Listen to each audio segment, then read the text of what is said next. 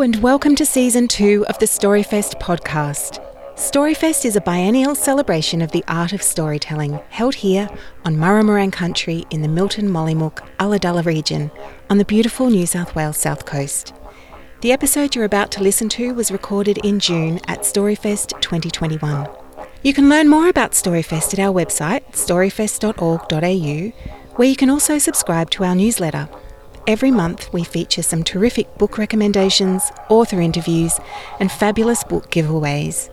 As a bonus, subscribers get first dibs on special offers and early bird access to tickets for all of our events. We'd love to see you at future festivals. Before we begin, we'd like to thank the Ulladulla High School Didgeridoo Group for providing the wonderful musical intro to this podcast. Now grab a cuppa or put on your walking shoes and enjoy this episode from Storyfest 2021. Well, that's the second time I've seen it. It's even better the second time. I find it intensely moving watching that film, and also inspirational. Sue, I feel that it's, as I said, I personally find it moving and inspirational, and I remember a lot. I was a teenager at the beginning of the women's lib movement at school, so it takes me right back. But I want to know what attracted you and Catherine to making this film. Why did you do it? When I started first making films, my first film was actually called Thanks Girls and Goodbye, and it was about the women who were part of the Women's Land Army during the Second World War. So these were the women who kept, the food effort and the farms going when the boys were overseas in the Second World War.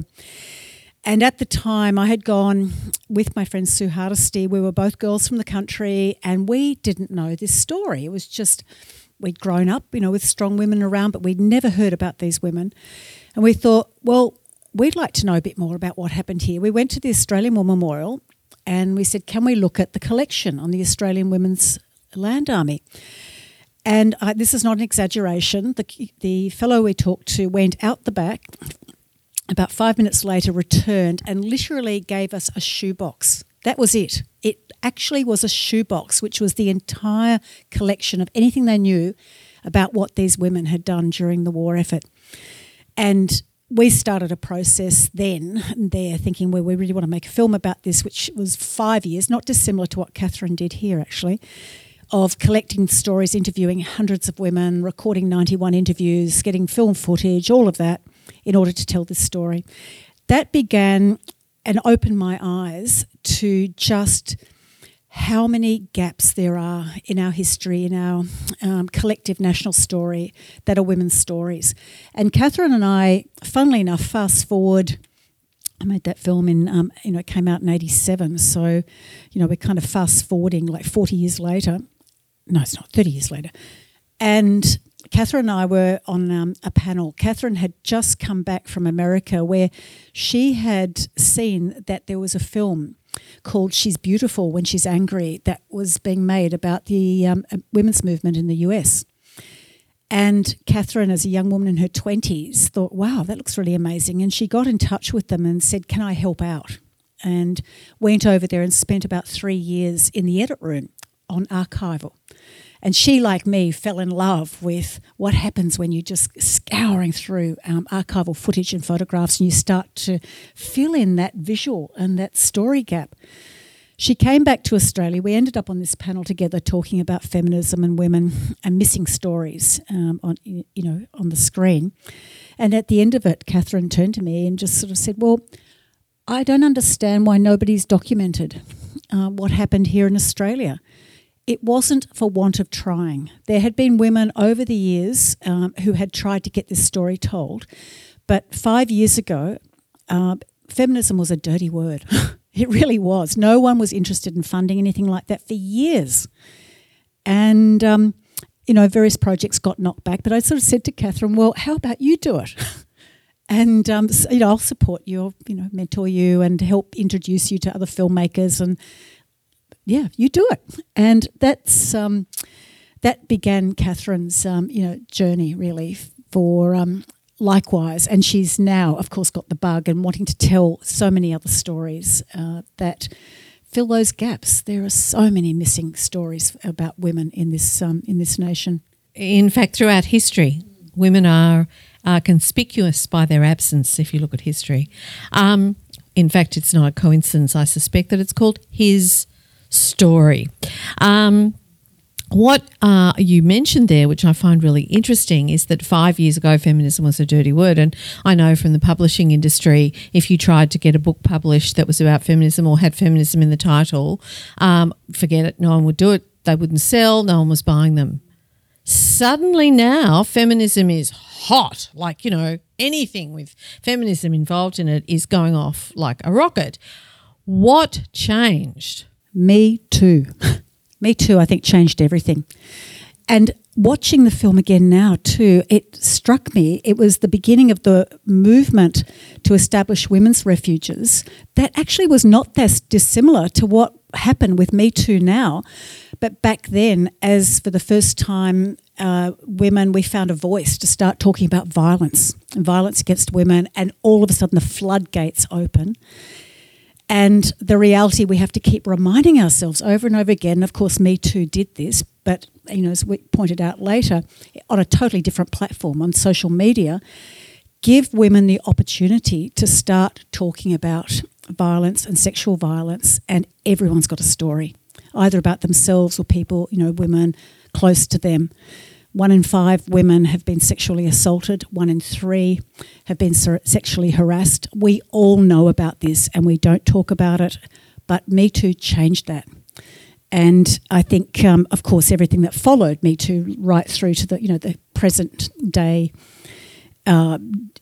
discussion that's opened up around, Brittany Higgins and Grace Tame and so on is all part of that.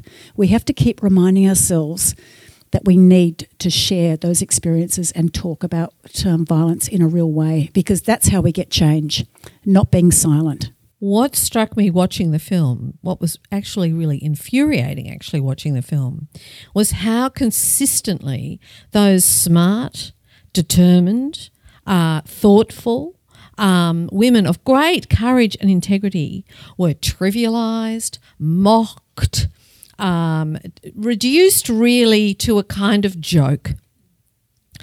And that is still attempted, but it doesn't have the same resonance.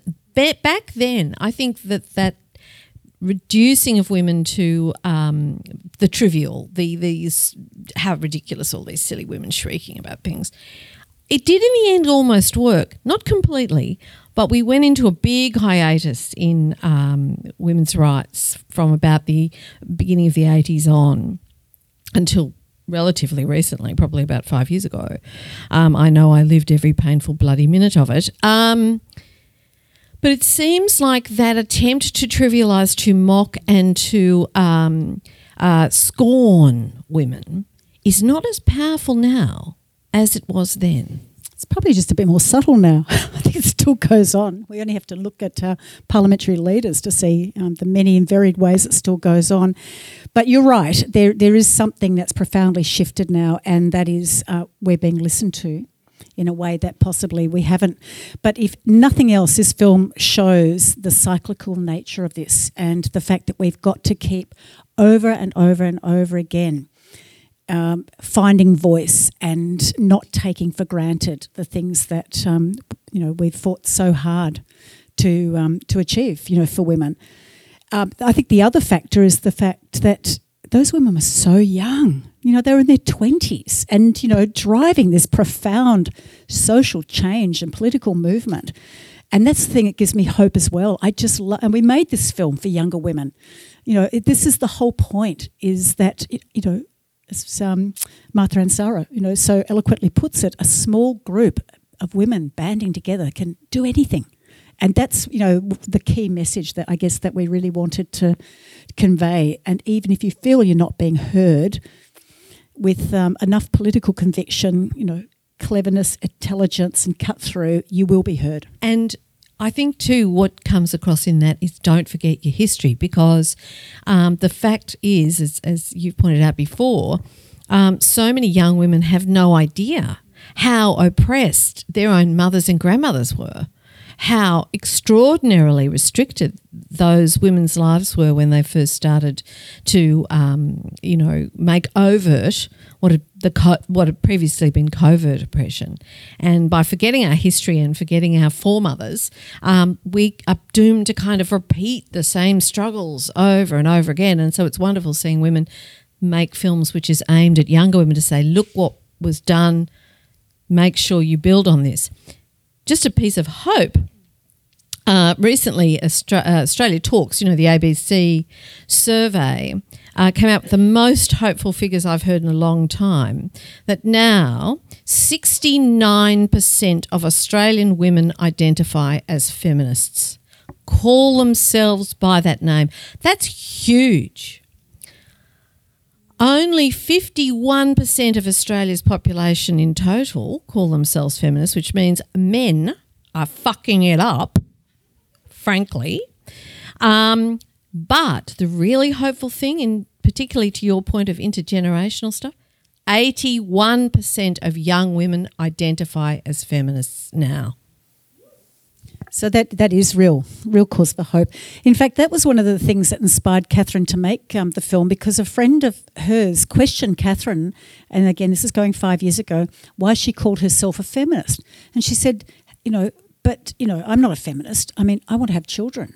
I like men. And it's kind of like, well, of course we want to have children like men. That's, feminists. Of course many want those things. Elizabeth Reed answered exactly that question. Exactly. But for young women today to think, well, feminism somehow equates with the fact that you can't do those things. That was another reason Catherine really wanted to make a film for her generation, her peers.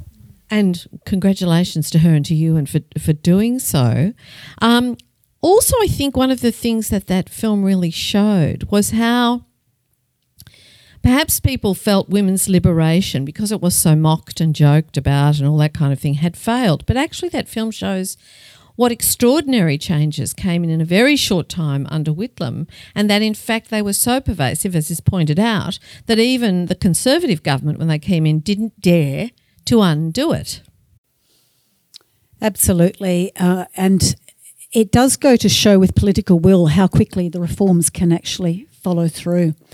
One of the things that happened when we finished the film, one of the first things we did, and this is in the middle of the COVID lockdown, we released this film actually at a time when, we decided to release it at a time when every cinema was closed around the country and we were just doing everything on Zoom. And we screened the film for the women in the film. Many of those women hadn't seen each other for 45 years or more. And some of them were all on the opposite ends of that spectrum of the reformist agenda as opposed to the revolutionary or radical agenda. And I know what that was like because I was politicised in the late 70s at uni, and, as a radical feminist, we wanted nothing to do with those women, the women's electoral lobby. They were conservative, they were straight, they were playing with the enemy in a sense because they were working within the system. The thing that came out of this film was this extraordinary discussion, and there was probably about 20 women online, and it was the most brilliant thing to watch, where they all said, oh, we get it now. Have an incredible appreciation of how we were all working at different ends of the spectrum, but actually we needed to be at different ends of the spectrum and working in our different ways in order to have created that successful movement. So that was, one of the great things that came out of it all, I think, was that appreciation in retrospect. It struck me watching the film actually how respectful, tense, yes, and determined, but how respectful the conversations were between Aboriginal women and those early women's liberationists, as they would have called themselves at the time. And also they had very different views, and I think that the white women learnt a great deal from the Aboriginal women, and of course we continue to do that today. But also between lesbian feminists and straight feminists, that even though there were tensions and there was obviously, didn't want to have anything to do with them, very vigorous disagreement, there was still a level of respect for the fact that you're all fighting oppression. Mm. And there were the forums. There were the forums for discussion too, which ranged from the big public forums that you saw, but then also the possibility, through things like conscious raising groups. Has anyone here been a part of a conscious raising group? Yes. Okay. That was hugely radical, but the point of the film was actually very much to open that up because, yes, there was incredible tensions there and there were, it was a flawed movement in that sense. As you know, the irony is that Zelda Deprano was, a migrant woman who really kicked things off in the late 60s, but migrant women weren't really embraced and included in the white, middle class women's movement as well. And it needs to be told by Indigenous women as well. And the great one of the great things that's happened in this country over the last 20 years is we've just seen the rise of Indigenous voices on screen, and there are so many Indigenous women now that are making films, if not directly about this particular issue, but certainly about empowered Indigenous women. And watch out for Leah Purcell's film The Drover's Wife, which is about to launch this year. This is part of a whole new wave. We've seen a lot of Indigenous men very quickly move into the space of filmmaking. The women, and I've worked with many of them over the years, they are, their voices still have yet to be heard, and they will be heard big time, in coming years. And people think those little things don't matter, but they are indicative of so much. Those small acts of rebellion that one of the ladies in the film mentioned. So how do we maintain the rage? We can't all be on the streets all the time. So maintaining the rage is in so many different ways that we can do that. But the most important one is not colluding in the silence. And it's having the conversation with people around us, our partners, the men in our lives, our mothers, our children, or whatever, just being able to open up the conversations about the things we can't talk about. The amount of violence towards women, systemic discrimination in all of its various guises, calling it out when we see it and encouraging those who are in power and in positions of power, whatever sphere we might be working in, stepping up to the plate and getting them to call it out too and not collude through silence. I think that's how we maintain the rage. And just also, I think we do have to remember that the approval of the Liberal federal government amongst women is very low, and that is seen as a political problem for that government, hence them putting $1.1 billion into mitigating domestic violence. Whether they'll actually spend any money, because they have a habit of promising and not spending, whether it'll be spent on the right things or not, I don't know. But the very fact that suddenly women's issues are being taken seriously by a government that previously just didn't think about them at all is a tribute to the energy that was in those marches, and the fact that women are not at all convinced by this government in a way that men still appear to be. So don't discount those things, they matter. No, it is the great challenge, I think. Wouldn't it be wonderful if this auditorium was filled with an equal number of men? And I applaud all the men who did come and sit through the movie too, so good on you for doing that. Until we can bring men with us, it won't change to the extent that we need to. We have to bring men with us on this. But men are fearful at the moment. In fact, it'd be interesting to invite one of the men in the room at the moment. This must be a very difficult time to know what to say, how to be supportive. So there is an issue there. Well, the issues belong to all of us, but the consequences hit more heavily on women. And so that makes sense that women are the ones who are going to get active. We stand to benefit most directly from the change. It's unfortunate, but it's true. And therefore, we have to be practical about that. I'm going to differ with you, Sue. I do not congratulate the men in the audience who have come. And the reason I do not congratulate you is there is nothing particularly brave about you coming and sitting down in a cinema and watching a film about the other half of the human race. I really think we have to stop saying to men, oh, thank you so much for paying us any attention. How incredibly brave of you. No.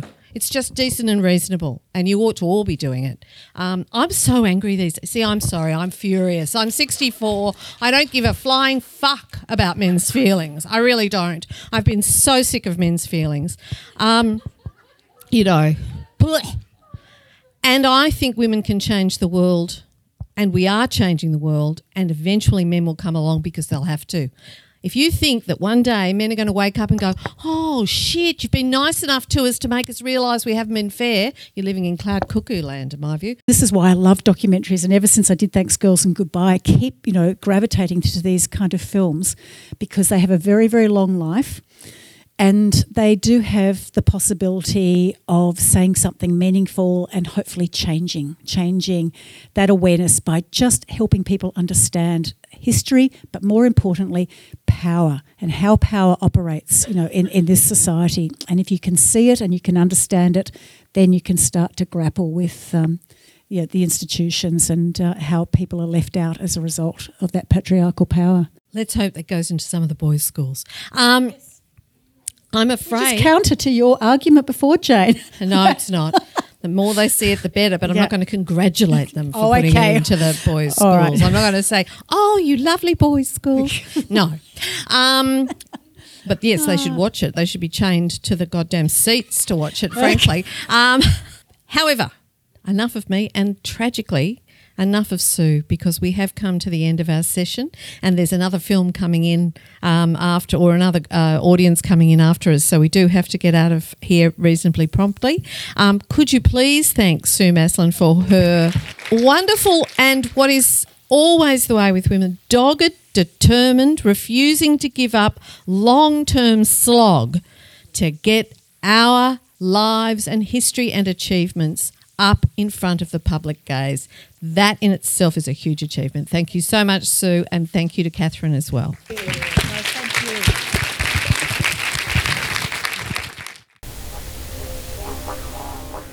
Thank you for listening to this podcast. Come and find us on our website at storyfest.org.au or follow us on Instagram, Facebook and Twitter at Storyfest Inc. And that's Inc. with a C.